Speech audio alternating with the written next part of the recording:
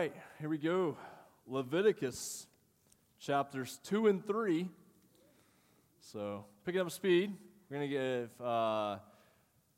2 and 3 to tonight, which represent the second and third major offerings that were given. There are 5 major offerings that make up the beginning part of Leviticus, and then they begin to talk about the priest, and so that provides good material for us to think about being priests as well in Christ. And then you get further into Leviticus and how do I carry this out in everyday life. And so tonight we're going to look at the 2 offerings that come in chapters 2 and 3, the grain offering, and then also what's sometimes called the fellowship offering, sometimes called the peace offering, depends on what great bold-faced subheadings your Bible uses to introduce the material. There's a note sheet on the back table there. If you didn't get one, a little half sheet. If you want to flip that over, you see a chart on the back. I'll try to put that chart on the back every week so that you're able to track with this and kind of see where this is going. So that chart on the back summarizes all 5 of the major offerings. On the front are a couple of notes that might help you as we kind of go through these chapters. Big idea to take home after is this grain offering has to do with the word memorial, a devoted memorial offering.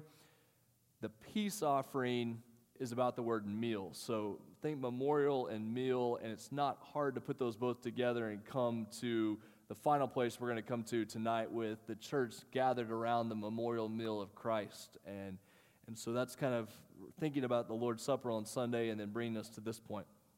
All right, let's get into chapter 2. Chapter 2 doesn't have as much blood, you'll be glad to know. So it gets bloody again in chapter 3. Chapter 2 is a little break to go here. When anyone brings a grain offering as an offering to the Lord, his offering shall be of fine flour. He shall pour oil on it and put frankincense on it and bring it to Aaron's sons the priest. And he shall take from it a handful of the fine flour and oil with all of its frankincense, and the priest shall burn this as its memorial portion on the altar, a food offering with a pleasing aroma to the Lord. But the rest of the grain offering shall be for Aaron and his sons. It is a most holy part of the Lord's food offerings. This is the word of the Lord. We'll stop right there and then pick up and keep going. Now, I know that several of you have shared with me, and you are working really hard to get fit, to be in shape, honor the Lord with your body, make wise decisions in how you eat, and that makes a pastor proud. Seriously, not sarcastic at all. Like, you guys are working hard at this. So I hope tonight, if you are trying to stay away from the carbs, that this section will not be a stumbling block to you. So I know when you're trying to stay away from bread, everywhere you look, all you see is bread and chips and people eating this, and then you have a whole chapter here about grain. You're like, what do I do about this? So the priests were definitely not gluten-free in the Old Testament. We know that. Like, we've got all this grain that's being offered here. What's happening? What kind of grain is being offered? Verse 1, his offering shall be of fine flour. Now, what does it mean, fine flour? It's the very best of the grain that was brought. So this is the portion that was ground from inside the kernel of the wheat. So it takes time, it's costly, and it was considered to be a very rare offering that was provided. So this is not just any flour. This is the very best of the flour that was being given here. I always think about the difference between the good green lettuce and the iceberg stuff. So I didn't eat a lot of salad growing up. And by not a lot of salad growing up, I mean no salad growing up. My family, we ate vegetables. They were fried when we ate them, and that was the only form. Maybe we would empty a can of corn into a bowl on a really good night, but that was the extent of our vegetables. And so I get to college, and through a weird sort of circumstances, I know this is going to sound terrible, but I'm a freshman in college at OBU, and I end up going to St. Louis to the high school prom with a girl there in St. Louis because of a friend on our floor at OBU. And so I end up in St. Louis at this prom, go to this girl's house, sit down. What's the first thing they put in front of you? This salad. I've never consumed a salad in my life at this point. And so I'm 18, I'm at OBU, I'm a freshman in college. I'm on this prom date with this girl I've never met before at her parents' house. And here's a salad, and it's the worst of the type of salad you would get there. Just nothing but white iceberg lettuce and a couple of random vegetables put around the side. And there's all these dressings out there, none of which I ever tasted up to this point in my life. So I don't know which one to select. And so you just go for it. Like, I just put a dressing on there and ate every terrible bite of it. Now, fast forward to this point in my life, and Amanda will be glad to tell you that I will eat salad if it's the right lettuce. If it's the good lettuce with the right dressing, I'm game for salad. So when I read this and was thinking about this idea, you didn't bring the iceberg lettuce with your offering. You brought the best green lettuce. You brought the best of the flour to give because why? The same thing we saw in chapter 1. You don't bring an animal with a blemish. When you bring your offering before the Lord, you're giving him your very best. And so what was brought? It was the fine flour that was brought. You pour oil on it, and then it says you would put frankincense on there. This is going to be something that was expensive, that required, again, a sacrifice being made. Don't miss this, though. So these instructions are given at Mount Sinai. Where do the people go to spend time immediately after Mount Sinai? Not the promised land. Yeah, it's a wilderness wandering. It's kind of a desert environment. So think of how precious grain would have been for them at this point. When they have this grain with them, we don't know exactly where they're getting the grain. There's a chance that they've brought this grain from where? Egypt. And where are they taking this grain? Promised land. And this grain is supposed to last them on their journeys from Egypt to the Promised Land. If God is then telling you to bring this grain and give it as an offering, what's one thought that comes to mind? It's, this is a precious commodity. We only have so much of this to give, and the Lord is saying, give to me now, trust me later. It's not about hoarding as much as you can. It's not about holding on to this. It's about, give this to me now. This is an offering that you're giving to me. I'm going to provide what you need when you get to the Promised Land. Think about how the manna was treated. What happened if you tried to hold on to manna? Yeah, went bad. Wasn't edible. This is a lesson the Lord's continuing to tell them. You have this much grain I provided for you. You're going to need this grain to start your crops when you get to the Promised Land. And on the way, I'm going to ask you to give some of this to me as an offering. Incredible act of faith at this point that gets buried in an offering like this, that they're giving up something they only had so much of, trusting that the Lord was going to provide what they needed. You don't need me to help you make good life application at that point. That the Lord says, give to me now, trust me, I'm faithful to you now, I'll be faithful to you in the future. You say, well, I only have a little bit of it, and I'll provide exactly what you need. Trust me now, I'll provide for you in the future. Just like Drew was leading us to say, God, faithful in the past, and equally we praise him for what he'll do in the future, because we believe that he's going to provide, he's going to guide us in the way we need to go. So with this grain offering, don't put them in a wheat field, grabbing a bunch of wheat and giving it to the Lord. Put them in the desert with limited grain, still offering themselves to the Lord. Verse 2, they're going to bring the grain with the oil and the frankincense on it. They're going to bring it to Aaron's sons, the priest. Symbolically, the grain is meant to go with the meat. You have your meat, you have your bread. Everything you need for a good meal right there. So is offered. You have the meat that's offered, the bread that's offered. Then he's going to take it in verse 2. He shall take from it a handful of the fine flour and the oil with all its frankincense, and the priest shall burn this as a memorial portion on the altar. what's going on here with this idea of memorial portion? It's a remembrance offering, partly for the people to remember what God has done for them, but just as much in Scripture when it says that God remembers his people, it's a fairly common phrase in the Old Testament. And it doesn't mean, obviously, that God's forgotten his people. God hasn't gotten confused. He hasn't forgotten anything. To remember meant the Lord looked with favor on his people. And so when they would offer this memorial offering, it was a way of saying, God, we remember you. We know that you're the one that provide. We ask that you would look with remembrance upon us. Turn your face toward us. That blessing, that priestly blessing that we talked about last week. So it's that idea that's taken up here with the memorial offering. Verse 3, the rest of the grain offering shall be for Aaron and his sons. It is a most holy part of the Lord's food offerings. So this is the uncooked portion that was given to them, and they could use it for food. Verse 4 tells us what to do with a cooked offering. 1 through 3 is if you were very progressive, organic, didn't cook your food, just vegan type style, you want that.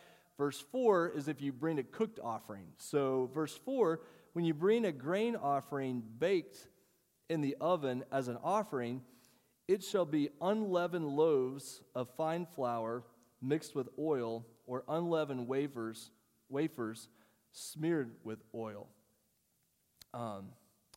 Think about that oil that you get at Johnny Carino's that has the stuff in it, and you dip the bread in it. I don't know if it was that kind of oil, but it should have been if it wasn't. So it was this bread that was baked that was brought with oil. Why unleavened? What do you know about the idea of leaven in Scripture? Why would it be unleavened bread?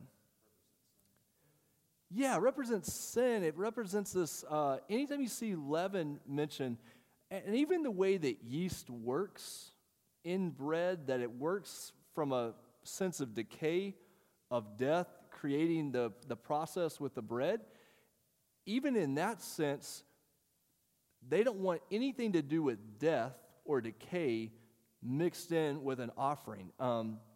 In the holy, unholy separation, holiness is associated with life. Unholiness is associated with death. So anything to do with death, unless it was an animal substituting for you, a substitutionary death, they didn't want anything to do with death to be associated with the offering. And so you wouldn't associate yeast there because it has to do with decay. It has to do with death. So you separate it. A couple of New Testament passages that'll come quickly to mind for you. Luke 12:1. Jesus talks about keeping away from the yeast of the Pharisees. 1 Corinthians 5, Paul talks about getting the yeast out of the church and lists several sins there that are operating within the church. And he says, get the yeast out, because if you're not careful, what's going to happen? It's going to infect the whole group, just as the yeast would go throughout the bread.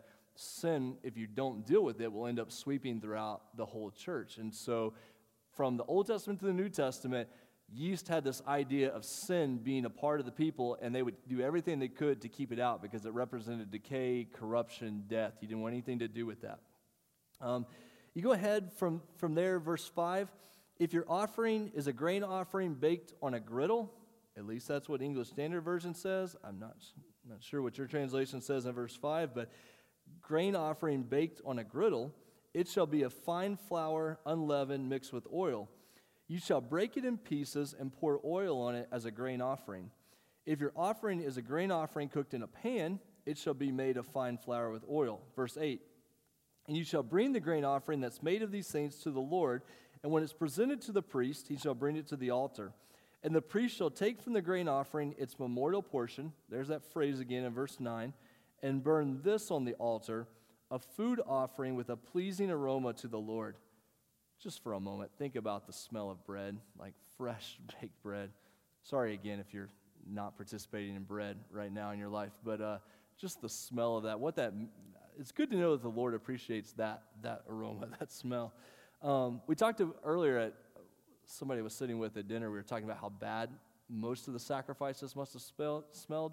They must have been so excited when they got to this particular one, just to have a change of smell. Verse 10.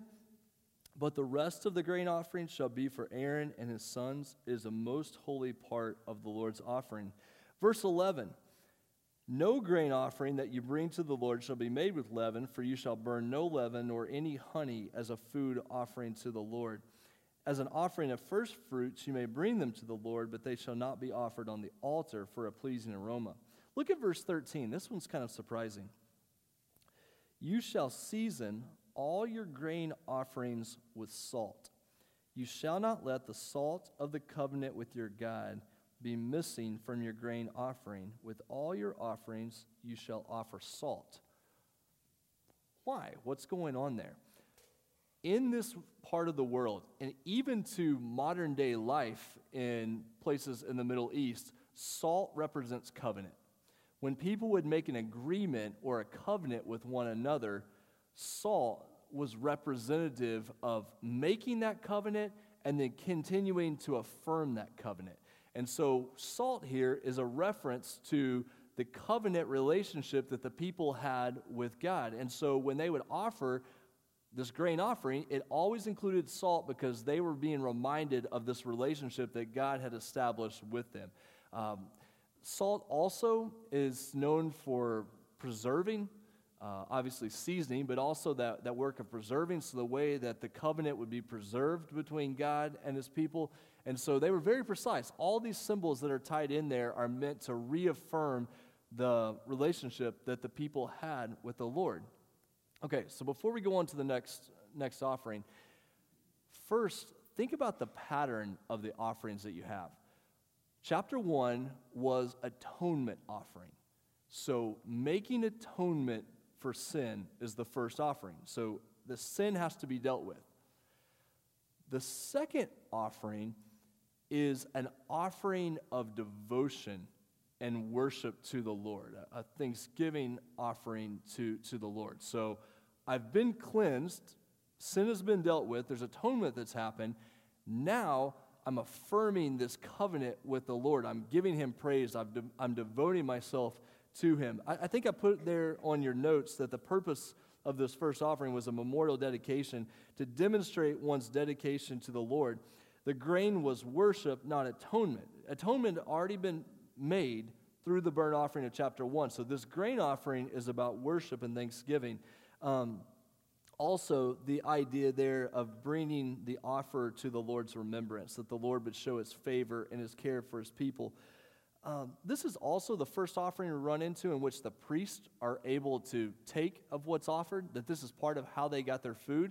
In the New Testament, in a couple of places, 1 Corinthians and Galatians, Paul will use this offering as a way of talking about the church providing for church leadership. So, at fear of talking too much about myself standing up here, or Jim sitting here, just to know that the relationship, what I'm trying to say is if you bring us bread, bring us good bread. You know, that's what Jim and I are trying to get at here. So that the offering that was given to the priests, that they were able to participate in that. And so I didn't know how else to put that, but we would eat it if it's good bread with the right oil, and leave the frankincense off and things like that. So if you want to add leaven in, it is the new covenant. We don't operate completely under the old covenant, so you can add leaven, and we'll take leavened bread or unleavened bread. We live under the new law, new covenant. Okay, so that's chapter 2. Let's go to chapter 3. Chapter 3 is the peace offering, the fellowship offering. Here's what it says in chapter 3. If his offering is a sacrifice of a peace offering, the word peace there, if you read out the Hebrew, it's the word shalom. That word's going to come probably quickly to your mind. It's a word that doesn't just mean peace. It has the idea of wholeness, completeness. Shameless plug, come back Sunday morning, and we'll talk a whole lot about that on Sunday morning at 10:30. But shalom is about peace and wholeness and this perfection we have with the Lord. So it's a sacrifice of a peace offering. If he offers an animal from the herd, male or female, he shall offer it without blemish before the Lord. Verse 2 of chapter 3. He shall lay his hand on the head of his offering and kill it at the entrance of the tent of meeting. And Aaron's son shall throw the blood, so we're back to blood now, against the sides of the altar. And from the sacrifice of the peace offering, as a food offering to the Lord, he shall offer the fat covering the entrails, and all the fat that is on the entrails, and the 2 kidneys with the fat that is on them at the loins, and the long lobe of the liver that he shall remove with the kidneys. Verse 5, then Aaron's son shall burn it on the altar on top of the burnt offering, which is on the wood on the fire. It is a food offering with a pleasing aroma to the Lord.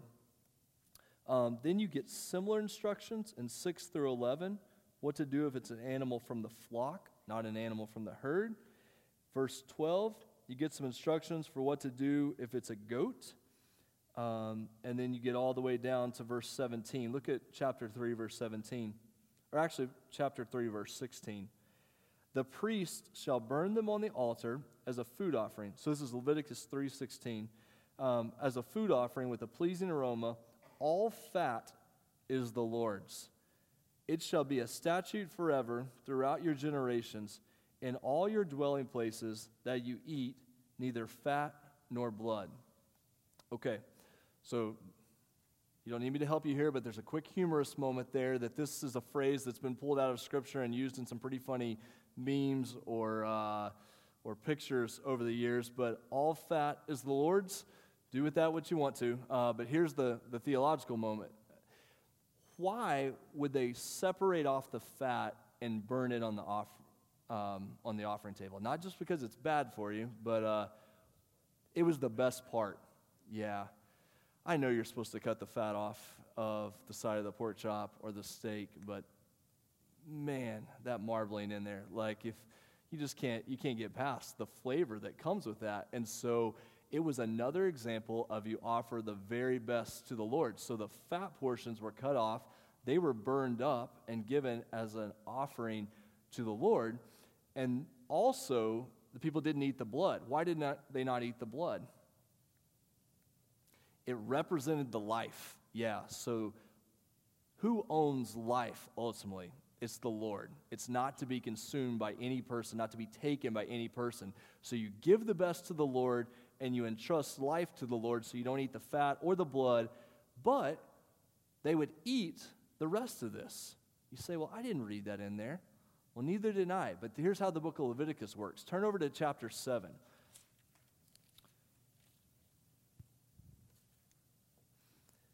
So we'll catch it more next week, but these first 5 offerings spill into the middle of chapter 6 of Leviticus.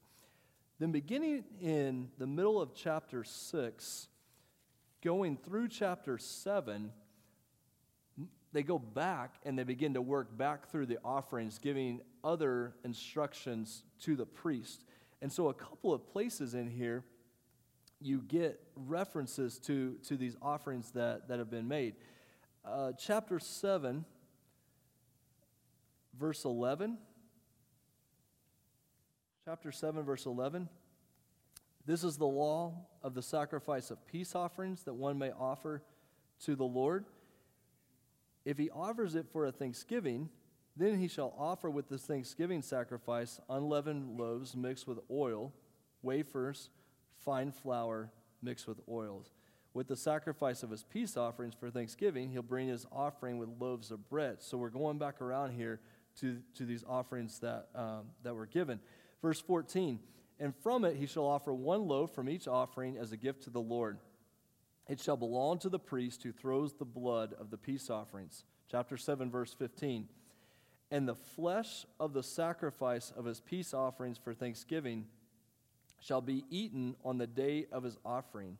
He shall not leave any of it until the morning. But if the sacrifice of his offering is a vow offering or a free will offering, it'll be eaten on the day that he offers the sacrifice. On the next day, what remains of it shall be eaten. What remains of the flesh of the sacrifice on the 3rd day shall be burned up with fire. Probably because at that point it's not safe to eat. Most likely is the idea. Verse 18, if any of the flesh of the sacrifice of his peace offering is eaten on the 3rd day, he who offers it shall not be accepted, neither shall it be credited to him. It is tainted, and he who eats it shall bear his iniquity. You get a little bit more reference down there in verse 22. It talks again about not eating the fat. You get back over to verse 28. Verse 28 of chapter 7, speak to the people of Israel, saying, whoever offers the sacrifice, this is verse 29, of chapter 7. Speak to the people, whoever offers the sacrifice of his peace offerings to the Lord shall bring his offering to the Lord from the sacrifice. His own hand shall bring the Lord's food offerings. He brings the fat, and then it talks about presenting the meat in different ways. You go down to verse 35 of chapter 7. This is the portion of Aaron and of his sons from the Lord's food offerings, from the day they were presented to serve as priests of the Lord. The Lord commanded this to be given them by the people of Israel from the day that he anointed them. It's a perpetual law throughout their generations. Okay, I just wanted you to see where this idea is coming from. And when they would present the peace offering, it would be eaten not only by the priest, but also by the people who came to offer it. So what you have here is an image of eating together in the presence of the Lord. Take that and stretch it all the way across the pages of the New Testament, and you start to see what Christ does for his people. That this peace offering, this fellowship offering, is a reminder of how we've been reconciled to God.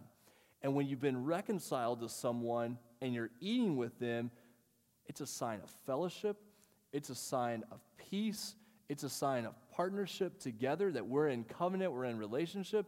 There's a lot of power that comes from eating with people, saying, you're with me, you're included in our group. And so in the New Testament, what does Paul get so upset with Peter about?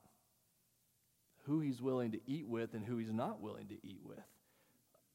Who you eat with says a lot about who you're in fellowship with. And so this offering that was given in Leviticus was meant to be shared as a meal, not only among the priests and the people who offered it, but also it was symbolically supposed to be a meal in the presence of the Lord. Turn over, we're going to end with this because we're running out of time. Turn over to Acts chapter 2.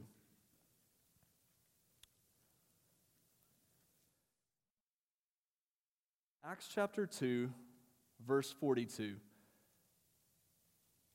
probably have this dog-eared in your Bible or borderline memorized but I want you to see the connection between this fellowship offering, peace offering in Leviticus 3 that we could read quickly past and see where it takes us when we're reconciled to God, when we have peace with God through Jesus, and that also brings peace with one another. Ephesians chapter 2 is really nails that down. But let's look at Acts chapter 2. Acts chapter 2, verse 42. They devoted themselves to the apostles' teaching and fellowship, to the breaking of bread and prayers. And awe came upon every soul, and many wonders and signs were being done through the apostles. And all who believed were together and had all things in common. They were selling their possessions and belongings and distributing the proceeds to all as any had need. And day by day, attending the temple together and breaking bread in their homes, they received their food with glad and generous hearts, praising God and having favor with all the people. And the Lord added to their number day by day those who were being saved. I know at first glance, you wouldn't read Acts 2:46 through 47 and think about Leviticus, but you have some Leviticus 3 working in the background of Acts 2:46 through 47. Because remember the pattern of the sacrifices. Leviticus 1, atonement for sin. So my sin has been dealt with through the death of a substitutionary sacrifice, ultimately pointing to Jesus. Leviticus 2, I've devoted myself to the Lord with this memorial gift given to the Lord, this grain offering. Leviticus 3, now I'm in fellowship with the Lord, and not only with the Lord, but with his people. And so now we're gathered in this meal of Thanksgiving. You know how good it is to invite people over to your house and just spend time thanking God together for the goodness of life, laughing together, fellowshipping together in peace, knowing what it is to say, God, we wouldn't have any of this if it wasn't for your grace, for your peace, for your work in our life. As a church, we do that when we gather together in worship. We do that when we gather together around the Lord's table. I just don't want you to miss how good it is to see Leviticus 3 point us to the reconciliation we have in Christ with God and with one another, and then how we live that out together as a church. Strange application from Leviticus 3, but practice hospitality. I know that you talked about this in a lot of Sunday school classes, Sunday morning. We talked about it a little bit Sunday night, actually, in our group. It came together as well on Sunday night in our group here. But when we have peace with God, it allows us to live out that peace with one another. And when people are not in peace in their own home, and you invite them into a place of peace, they want to know about that. What's my time? I get 2 minutes. Tell you a quick story because it just comes back to me so often on this. I had the blessing of growing up in a home of peace. We were terrible at verbally telling each other that we loved one another. We didn't verbalize it, but man, I grew up in a gospel-centered, peaceful home. We rarely, if ever, had dinner with just the 5 of us. So it was my parents, me, 2 younger brothers. There were 5 of us. Almost always my mom put out an extra plate. I didn't know it as a kid.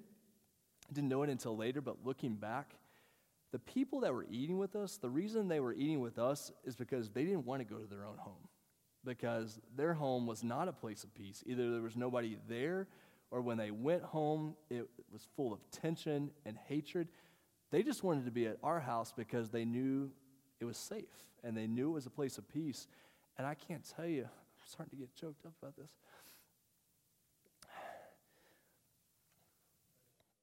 I can't tell you the number of those people that came to know Christ because my parents brought them into our home, and they just experienced peace, and they ate with us, and it was a safe place. And the people we still have relationships with because of that. And so when atonement is made and our sins are dealt with, when we've devoted ourselves to the Lord with that memorial gift, then we're at a place to be reconciled with one another and share that peace and that fellowship. And so we usually don't cry about Leviticus 3, but I managed to do that tonight. So I'm not sure if that's a good thing or a bad thing. But I want you to know that there's great power in peace and fellowship and the shalom that the Lord brings. So let me pray for us. We got to go pick up kids from their areas. God, thank you for your work, your grace in our lives. God, thank you for the power of these sacrifices that we read about in the Old Testament and Leviticus. God, we know that they point us to the hope that we have in Christ, but there's so much meaning, so much nuance in these passages that we read that remind us of how you've called us to live as your people.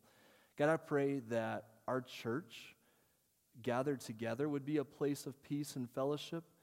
God, if people are at a place in life where it's chaotic, where there's a lot of hatred and tension, that simply coming to be part of a gathering here would be a place of peace and acceptance. God, I pray that our homes would be a place of peace for people to come to. We know there's so much tension in the world, so many kids that grow up in a situation where they're not safe, they don't want to go home. God, that they would be able to come into our homes and know what it is to experience the peace that comes ultimately through Christ. So God, continue to use those things to push us to live out and share the gospel with others. And we pray this in Jesus' name. Amen. All right, thanks for being here tonight. Have a great night. Deacons, I think we're in 231 again for our meeting tonight, if you're here for that. So.